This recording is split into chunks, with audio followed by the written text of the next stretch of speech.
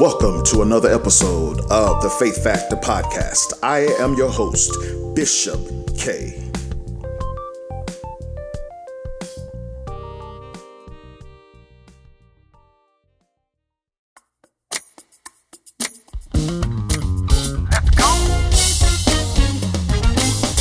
Christ in you, the hope of glory. In you, the hope of glory. Christ in you, let your light shine. Let your light shine. Jesus the light. Grace and peace.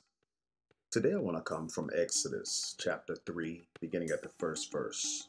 And it reads, Now Moses was keeping the flock of his father-in-law Jethro, the priest of Midian. And he led his flock to the west side of the wilderness and came to Horeb, the mountain of God. And the angel of the Lord appeared to him in a flame of fire out of the midst of the bush. When looked, and behold, the bush was burning, yet it was not consumed. And Moses said, I will turn aside to see this great sight, why the bush is not burned. When the Lord saw that he turned aside to see, God called him out of the bush, Moses, Moses. And he said, Here I am. Then he said, Do not come near, take off your sandals off your feet, for the place on which you are standing is holy ground. And he said, I am the God of your father, the God of Abraham, the God of Isaac, and the God of Jacob. And Moses hid his face, for he was afraid to look at God. My friends, today I want to just use verse 4 as my key verse. So when the Lord saw that he had turned aside to look, God called to him from the midst of the bush and said, Moses, Moses. And he said, Here am I. I want to use as a thought today, the extraordinary in the midst of the ordinary. Beloved, Moses was going through the routine of his day when he noticed an ordinary thing, a burning bush. Moses also noticed something extraordinary. Although the bush was burning, it was not consumed. Moses turned aside to look more closely. When the Lord saw Moses turning aside from the routine of his day, he spoke to him. Everything God had been doing for 40 years in Moses' life was culminating in this moment. So much of God's redemptive plan waited for Moses to notice the uncommon in the midst of the common. I want to use that one more time. So much of God's redemptive plan waited for Moses to notice the uncommon in the midst of the common. Beloved, there will be times when immersed in the ordinary details of your life, you will be oblivious to the extraordinary that is right next to you. You can be in the midst of the most common moment. Only this time the activity is filled with the presence of God. There may be times when in the middle of your harried day, you notice something unusual. Your first reaction might be, I'm too tired to go aside to investigate this. Or, I'm not going to disrupt my life for this. Yet, in that moment, you may have the opportunity for a unique encounter with God.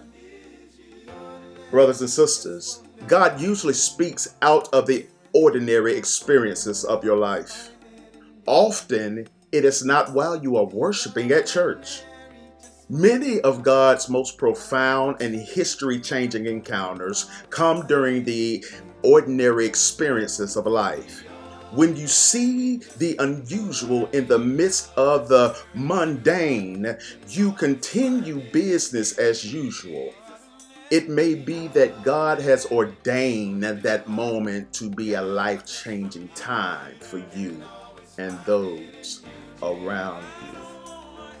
The extraordinary in the midst of the ordinary. I just want to remind you to pay attention to the details, because the most important factor is in the details. And oftentimes they will not appear to be common. Come on, somebody. Count it not strange, brothers and sisters, when you experience an encounter with God, something that is out of the ordinary, for God to get your attention. Let me pray with you.